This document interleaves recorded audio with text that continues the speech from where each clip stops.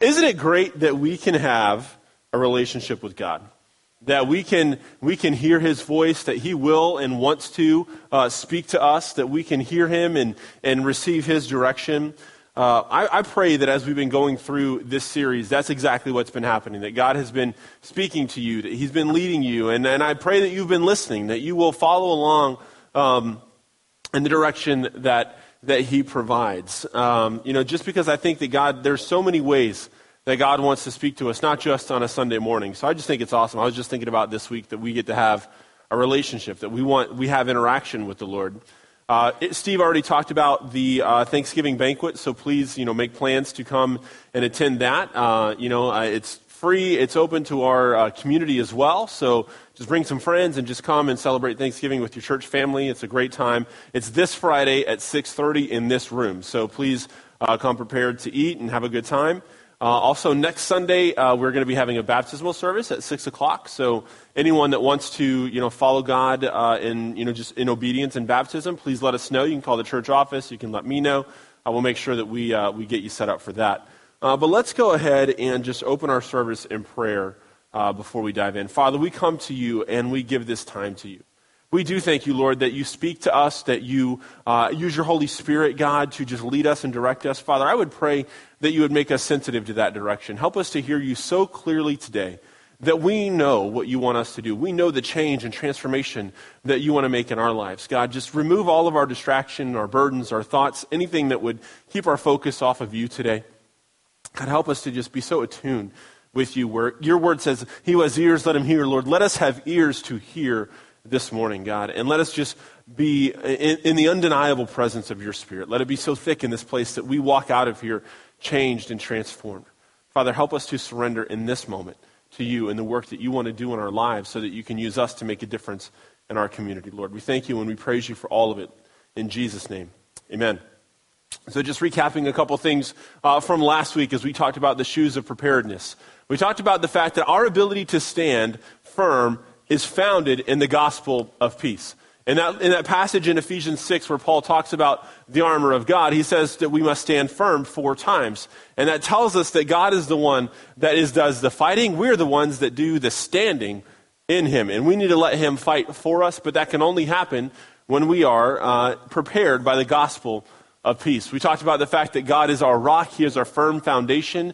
We stood and we praised aloud in Psalm 46, just making that our own, and it was a wonderful time to remember that God is the one that our foundation is set upon, and that no matter what the enemy would throw against us, it doesn't compare. It's just a poor comparison. It will never amount to the power that God has and that he provides. We know that God is not going to listen. He's not going to come to us and help us if we are holding on to our position of rebellion. Remember, we talked about the prodigal son, that the father, he didn't go to the prodigal son when the son was still holding on to his rebellion. He didn't go find him when he was feeding the pigs. He didn't go find him when he had run out of money. But when he saw his son coming to him, when he saw that his son had abandoned his rebellion, what did the father do? He ran to his son, and that's what God will do to us. And we know that God's peace prepares us to be his witnesses. So we walk in the gospel of peace, which prepares us for the battle, for victory, but also we know that we share in the calling that we must go out and share the truth of who God is so that other people can have their lives changed by the gospel. And in that, it's kind of a great segue into the helmet of salvation.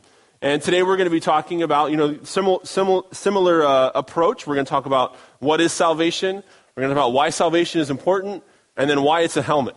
Now, I was curious. I know what salvation is, but I wanted to know what Webster, I want to know what the dictionary said salvation is. And it basically just says that it's deliverance or, preservation from harm, ruin, and loss. What an inadequate definition of salvation.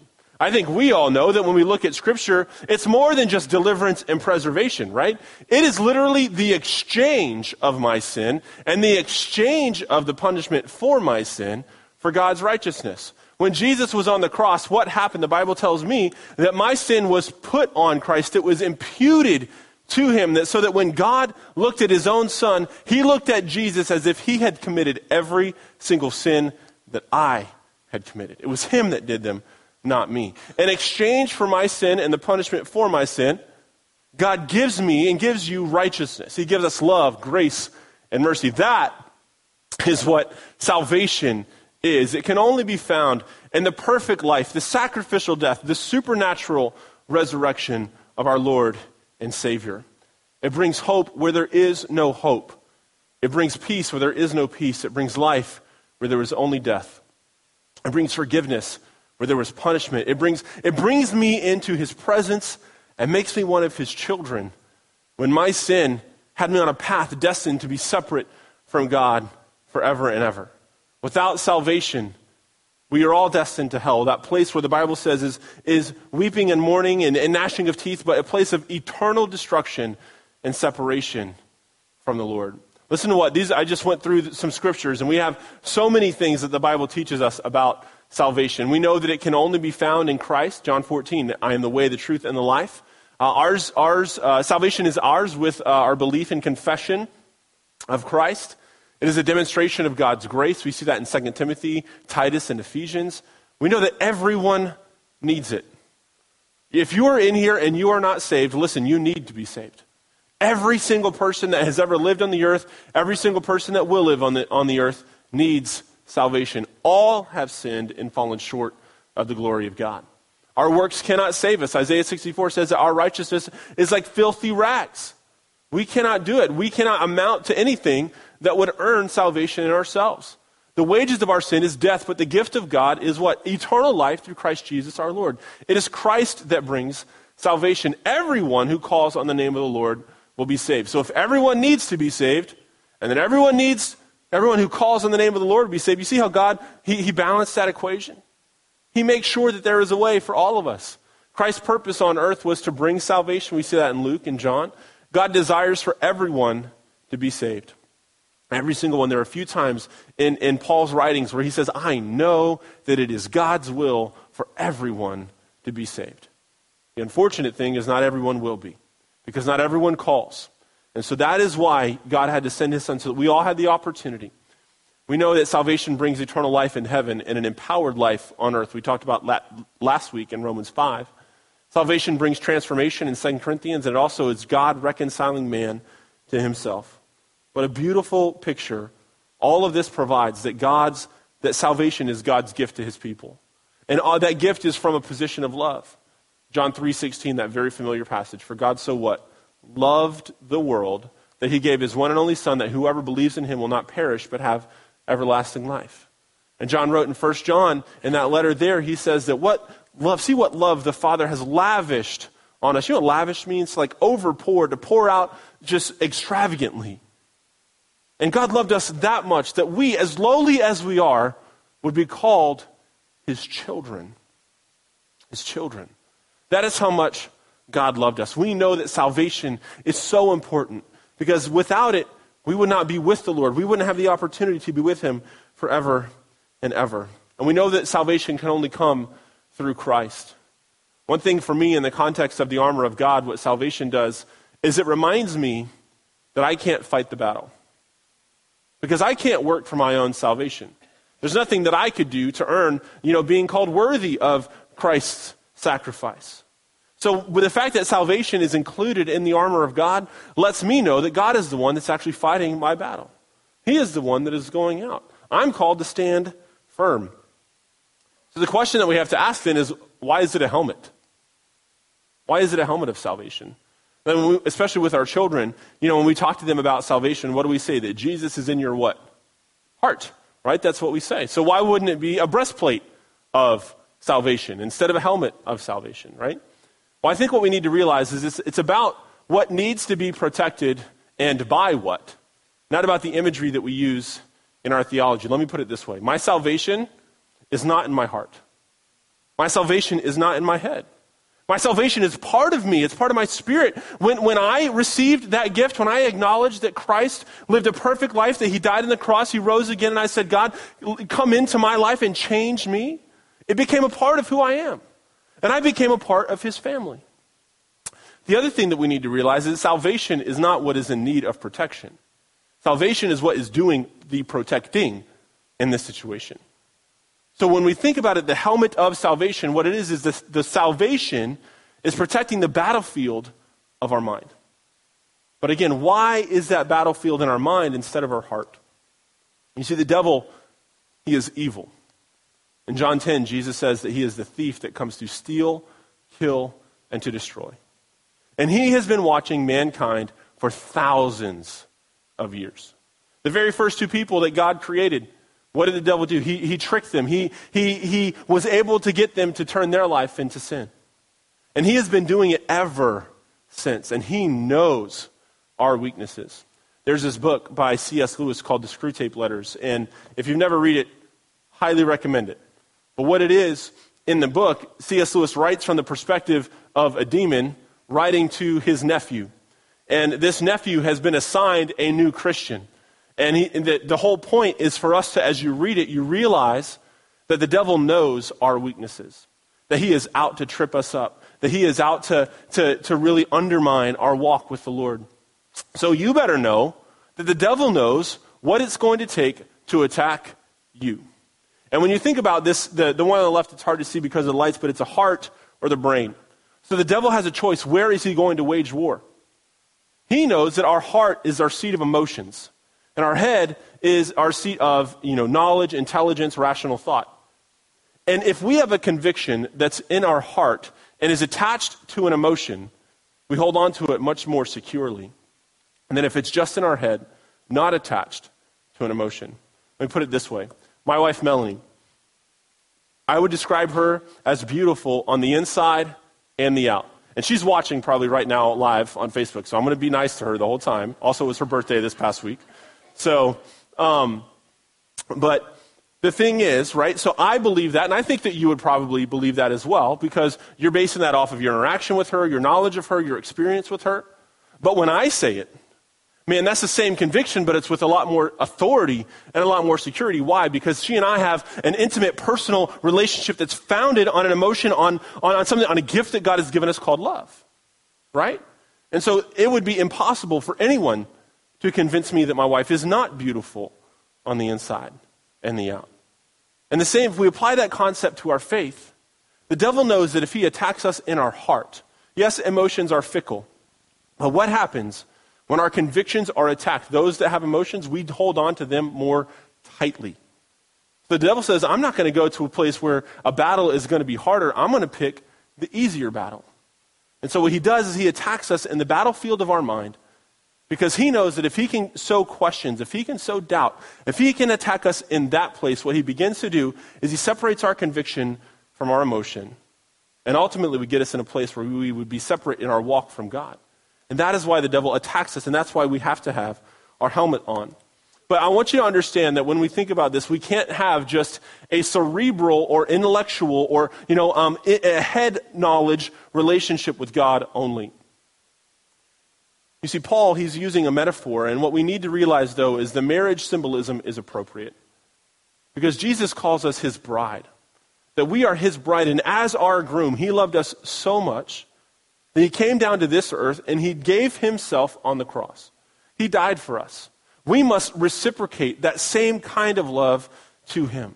He demonstrated his love on the cross. I demonstrate my love for him by carrying my cross, by dying to myself and living for him every day. But I know that this is not an easy thing. So how do we put our helmet on? How can we walk with our helmet of salvation? So we're going to go over a couple steps today on how we can put the helmet of salvation on. The first is we put our helmet on when we operate with an eternal perspective and a godly focus. I think if you were to, watch TV, watch the news, look on social media, listen to music, you would agree with me that our culture, especially here in America, is out to shorten and narrow our focus. Like not only they're not looking for us to think about our life, they're not even looking for us to think about the next moment. Our culture is all about what feels good in this moment. God is saying, don't think about this moment, don't think about the next moment, think eternally. Operate with an eternal mindset, a godly focus that is focused on forever, not just momentary or temporal gratification. Look at what it says in Colossians. It says, since then, you have been raised with Christ. Set your hearts on things above, where Christ is. Seated at the right hand of God, set your mind on things above, not on earthly things, for you died, and your life is now hidden with Christ in God, who is your life, or hidden with Christ in God. When Christ, who is your life, appears, then you will also appear with him in glory. And we begin to get an understanding of what it means to guard our minds by focusing on the right things, by thinking about an eternal focus and the direction that God would give us, not just about our own momentary or temporal satisfaction. See, when our hearts and our minds are focused on the things above, we're able to walk with our helmet on. We're able to be protected. That battlefield is under control and under protection by the Lord. And Paul helps us understand. He says that you have died. He lets us know that we have been crucified with Christ. Our old self died on the cross, and only Christ resurrected.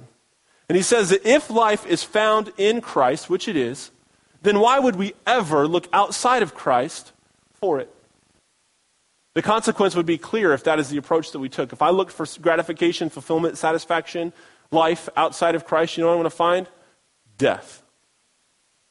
Because what did Jesus say in John 14? He says, I am the way, the truth, and what? The life. He is the life. There is no other way to life except through Christ. And so what I need to realize is that my eternal focus helps me to remember, helps me not to have my mind on things below, but on things above, on the things of the Lord. This is the way that we need to have. If I'm not focused on him, I will lose. Now, the thing is, the devil will try to tell you. He will try to say, well, you deserve it. You're tired. Or, he's going to try to get your focus off of what's going on. He's going to get you focused on the circumstance, the difficulty that you're going through. But listen, Paul would say, and the Bible would tell us in Scripture, that no matter what you're going through, it is worth it. In 2 Corinthians 4, it says, therefore we do not lose heart. Though outwardly we are wasting away, inwardly we are being renewed day by day. For our light and momentary troubles are achieving for us an eternal glory that far outweighs them all. So we fix our eyes not on what is seen, but on what is unseen, since what is seen is temporary, and what is unseen is eternal. If anyone knew what it meant to be wasting away on the outside, it was Paul. He had been flogged numerous times. He had been beaten. He had been put in jail. He had been shipwrecked. He spent a day and a half at sea. He had been bitten by a poisonous snake. If there was anyone that understood persecution, if there was anyone in the New Testament outside of Christ that understood suffering, it was Paul. But what did Paul say? He says, outwardly, I'm wasting away. But inwardly, what is he experiencing? Renewal. And how often? Day by day. You see, Paul said right before this section of Scripture, he goes through and he says that he was hard pressed on every side, but he was not crushed. He was perplexed, but not in despair. He was persecuted, but he wasn't abandoned. He was struck down, but he wasn't destroyed. Why was he able to do that? He says that he was able to do that because he carried in himself the death of Jesus. That he carried along with him the death of his Savior. So that as Paul lived, what people would see is Christ's resurrection. You see, as he lived his life and he went out and did the ministry that God called him to do, he experienced suffering. But in that suffering, he thought about Christ's suffering. He thought about what Jesus did for every single person that he was ministering to. And he said, you know what? Jesus' suffering bought my salvation, bought their salvation, and he rose again so that we can all be together forever in heaven.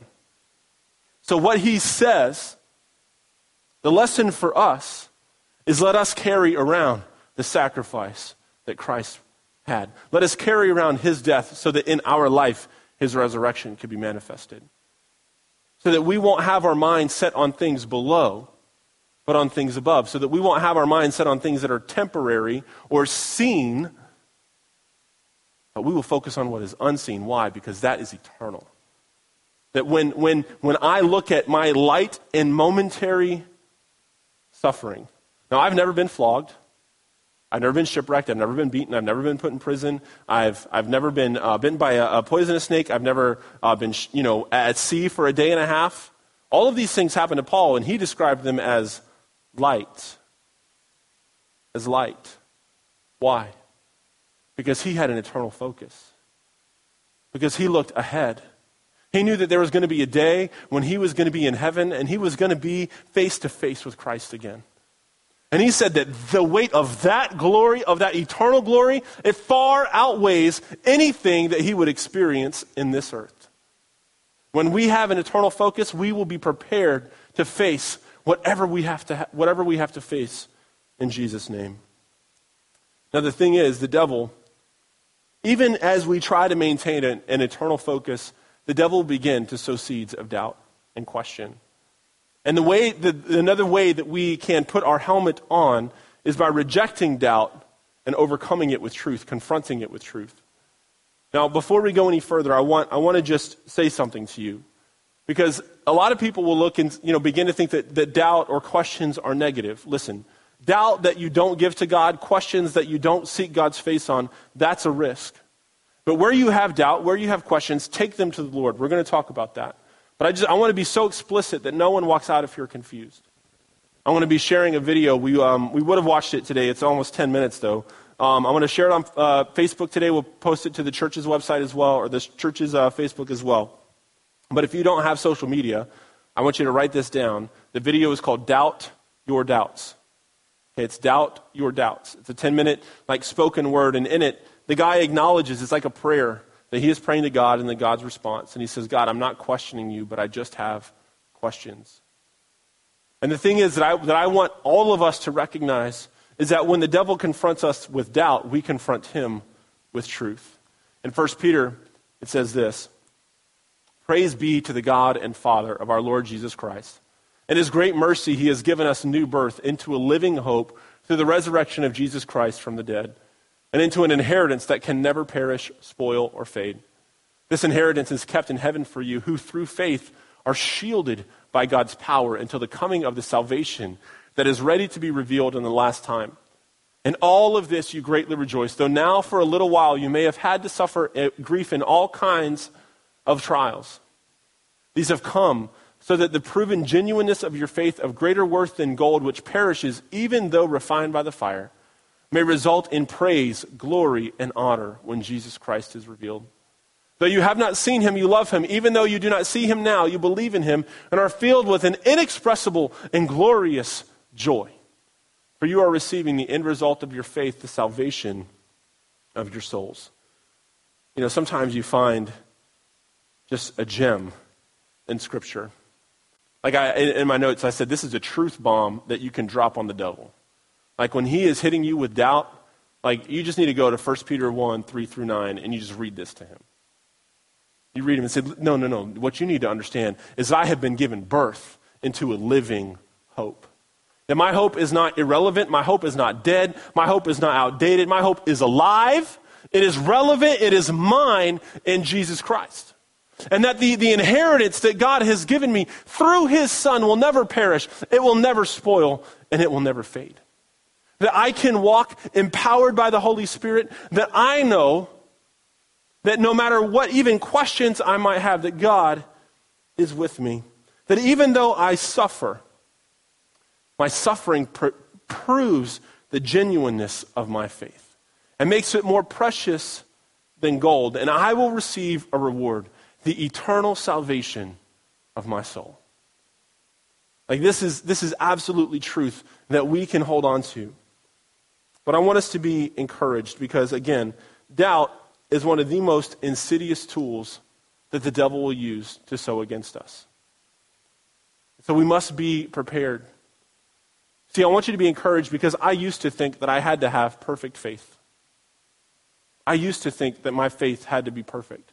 That scripture where Jesus tells his disciples that, if you see this mountain and you say in my name, cast that mountain into the sea, it will move. It will be done. Well, as a child, I was blessed to be able to go on a few ski trips. And on the way from the airport to the ski resort, I would look at a mountain and go into the sea. And never happened, right? But that's just a literal childish thing. But for me as an adult, there are times when I have been face to face with a mountain that wouldn't move. That I cried out to God. And I said, in Jesus' name, I would cast that mountain into the sea. But that mountain didn't move.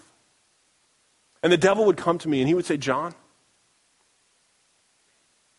If God loved you, that mountain would already be gone.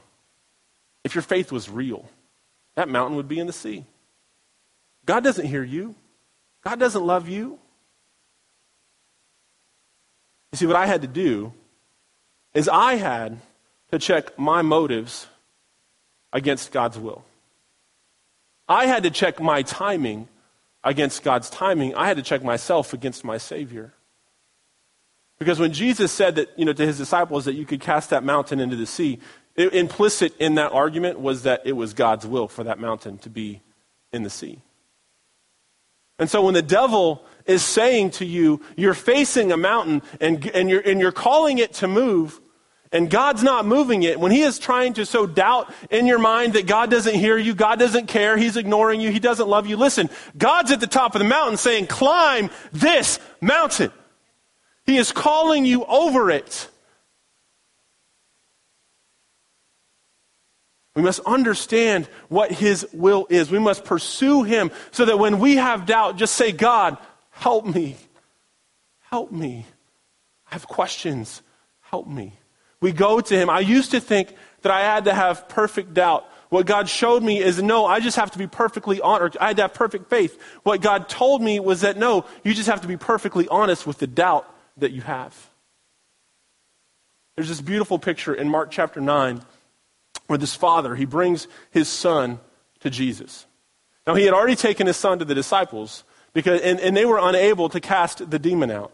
This young man had a demon that would cast him into the fire, that would cast him into the water, and nearly take his life. And this father, as any father would, brings him to Christ because he is desperate for his son. And he says to Jesus in Mark chapter 9, he says, Jesus, if you can, heal my son. And Jesus, he looks at the father and he says, if I can, anything is possible for the one who believes. And the father gives one of the most honest responses in all of Scripture. He says, I believe, but you need to help my unbelief.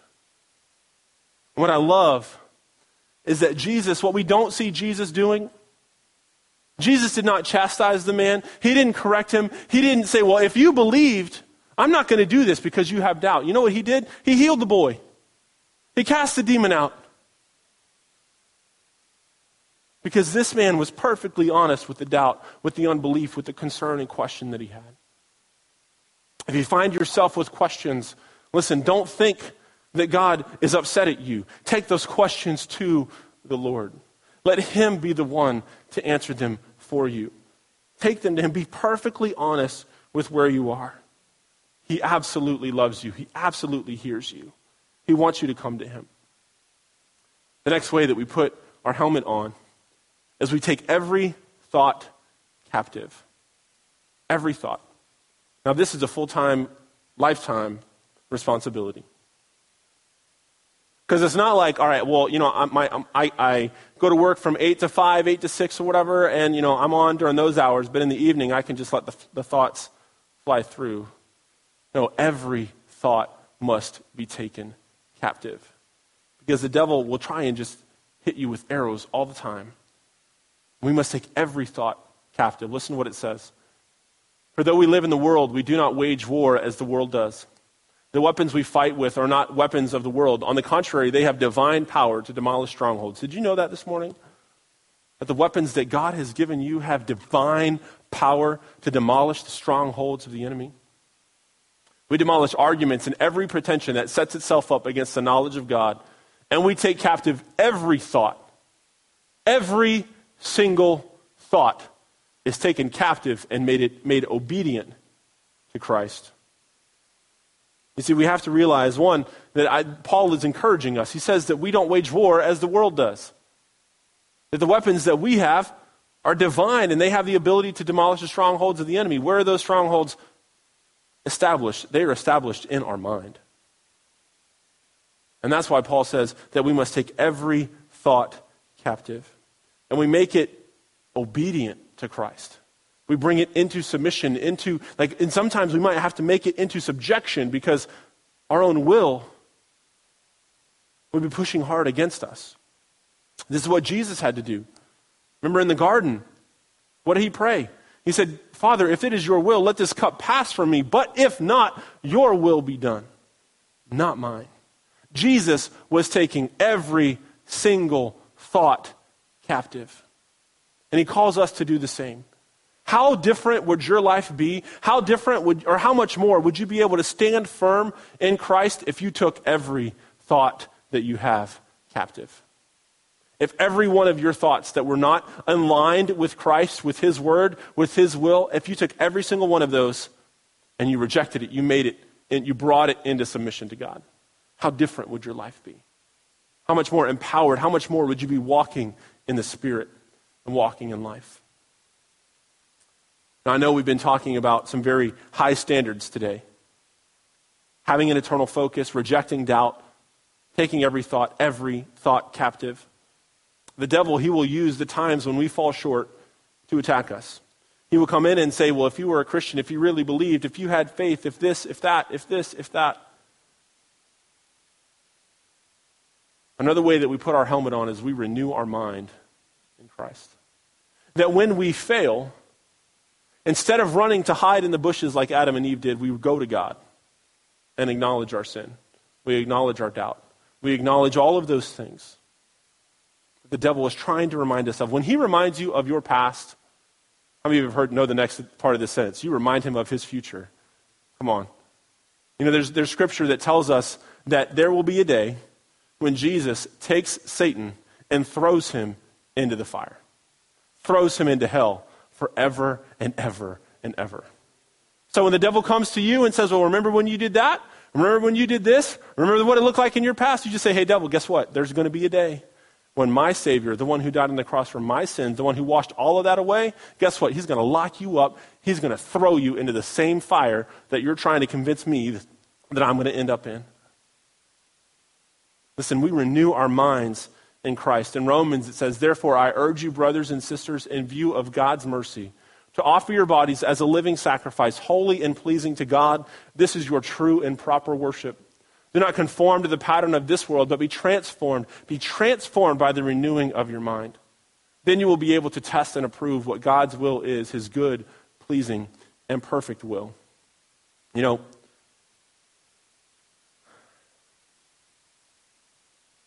we are called to be a living sacrifice. And the devil will try to remind us of those times when we've fallen short. And the problem with a living sacrifice, it gets down off of the altar. What God says is, just get back on the altar and begin worshiping me with your life again. Make your life a living sacrifice of worship to me with everything that you do. Everything.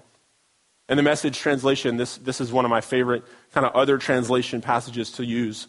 It says that take your eating, sleeping, and like your everyday kind of life and give it to God as an offering. That's what pleases him. So how do we renew our mind? We renew our mind by repeating what made it new in the first place. By praying.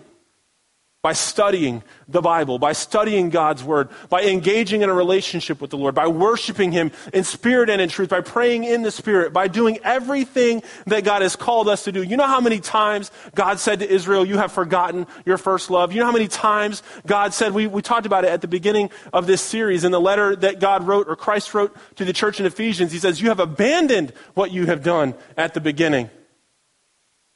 You want to make your mind new? Pursue God like you did in the beginning. Pursue him. God wants to transform us by the renewing of our mind. But we continue to be conformed to the pattern of this world. In the Message again in this passage, it says, do not fit in with the world so easily that you don't even realize it. You know how to boil a frog? Anybody know how to boil a frog? You put it in cold water and you turn the temperature up. Because as the water begins to rise, the frog, his body acclimates to the temperature and he won't even realize that he's being boiled to death. And this is the problem that I think that Christians especially are facing in the world. We have fallen so far from what godliness is that we look at our worldliness and think that it pleases the Lord. God says, do not be conformed to the pattern of this world, but be transformed by the renewing of your mind. This is why the helmet is so important.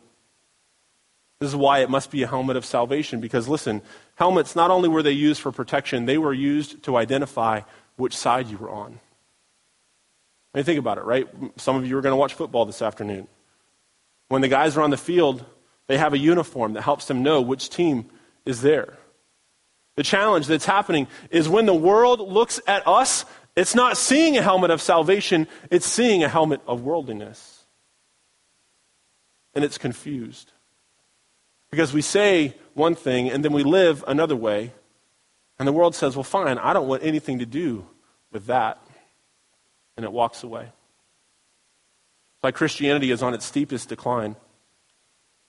Less than 50% of the youngest generation identify themselves as Christian. Less than 50%. 50 years ago, that number was 90%. And it's because, I had this discussion this week, it's because we don't live according to our convictions. We live for the moment. We don't live with an eternal focus. We don't take every thought captive. We don't reject doubt. We don't take it to God. We live for ourselves.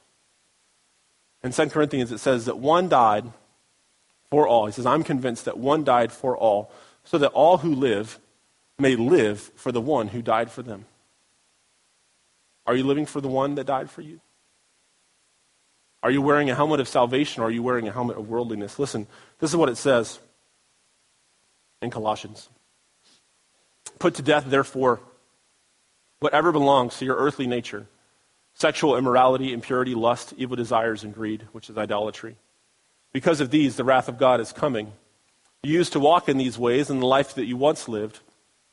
But now, you must also rid yourselves of all such things as these: anger, rage, malice, slander, and filthy language from your lips. Do not lie to each other, since you have taken off your old self with its practices and have put on the new self, which is being renewed in knowledge in the image of its creator. Here there is no Gentile or Jew, circumcised or uncircumcised, barbarian or Scythian, slave or free, but Christ is all, and he is in all.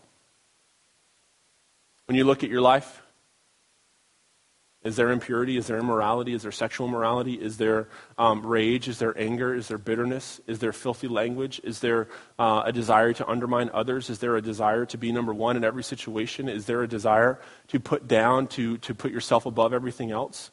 Is there selfishness? God says get rid of those things. Put them to what? Death. Put them to death. Doesn't mean set them aside. Put them to death, so that you can walk in the life that God has for you. We must make sure that we are wearing the right helmet. So the question that we have to think about today as we begin to say, well, I need to take my stand against the enemy.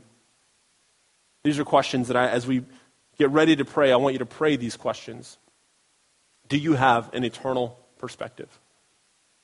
Is your mind set on things above or on things below? Are you focused on the things of this world or on the things of God? On the things that are temporary or the things that are eternal? Have you rejected or have you accepted doubt? Are you confronting that doubt with truth? Are you taking that doubt to God?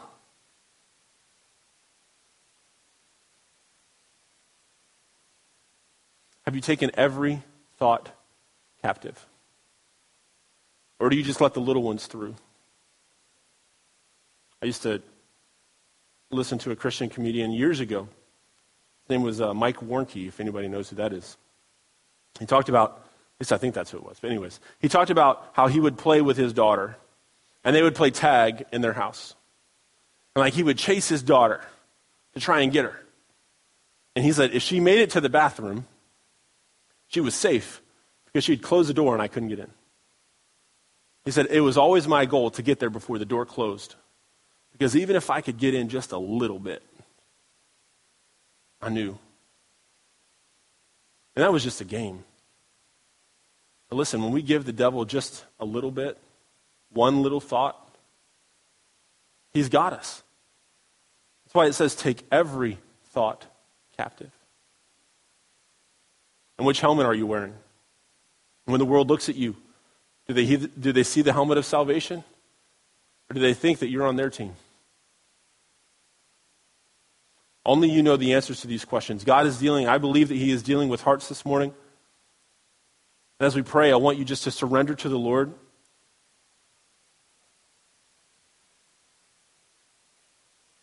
And these altars are open. Don't come up here just to make me feel good about myself. But the altar is a place where you can surrender to the Lord. You say, well, I can surrender in my seat. Yes, you can. Absolutely, you can. But if you feel God calling you up here, like if you feel God saying, you better take a big step. You need to step out. You need to just get rid of all of this. Listen, you come forward. It is an acknowledgement of your surrender to him. That is what it looks like to take every thought captive and make it obedient to Christ. So I would challenge you that as we pray, don't just walk out of here and think, well, that was a rough sermon. I want you to walk out of here like, man, I'm so glad that God confronted me today. I'm so glad that he changed me today. Walk in the transformation that he is calling you to. Let's pray. Father, we come to you and we thank you for your son. I thank you for Jesus. God, because without him, I can't be saved. I can't work to earn it. There's nothing that I can do, God, to be saved on my own. God, I believe that you are confronting us this morning. You are wanting to do a work in our lives. Father, if there's anyone here that has been operating with a worldly focus and a temporal or momentary perspective, God, show them how you want to bring their perspective onto an eternal plane. God, for those that are giving in to doubt, not taking it to you, being even ashamed of it, Lord, help us to know that there is no shame in bringing those questions. There's no shame in bringing doubt to you, Lord. God, be the truth. Speak the truth in our lives so that we can overcome the doubt the devil will try and sow in us. God, help us to overcome and take every thought captive. Help us to identify those thoughts and those things that don't align with your word, with your will, God, with your spirit. Help us to see them quickly so that we can capture them and make them obedient in submission to you. Help us to renew our mind, Lord, to be transformed by pursuing you in relationship, by engaging with you, God, connecting with you in worship and prayer and studying your word. God, hearing your voice, spending time in your presence. God, as we inspect ourselves this morning and we look at our armor, help us to identify if that helmet that we're wearing is a helmet of salvation or a helmet of worldliness. Forgive us, God, for conforming to the pattern of this world without even knowing it. Forgive us for falling into that pattern, Lord. We surrender to you, God. We ask for your forgiveness. We repent. We choose, Lord, to follow after you, to go a different way. God, to just go in the direction that you would lead us. Make us whole, God. Renew us this morning. We thank you for that, Lord God. In Jesus' name, amen.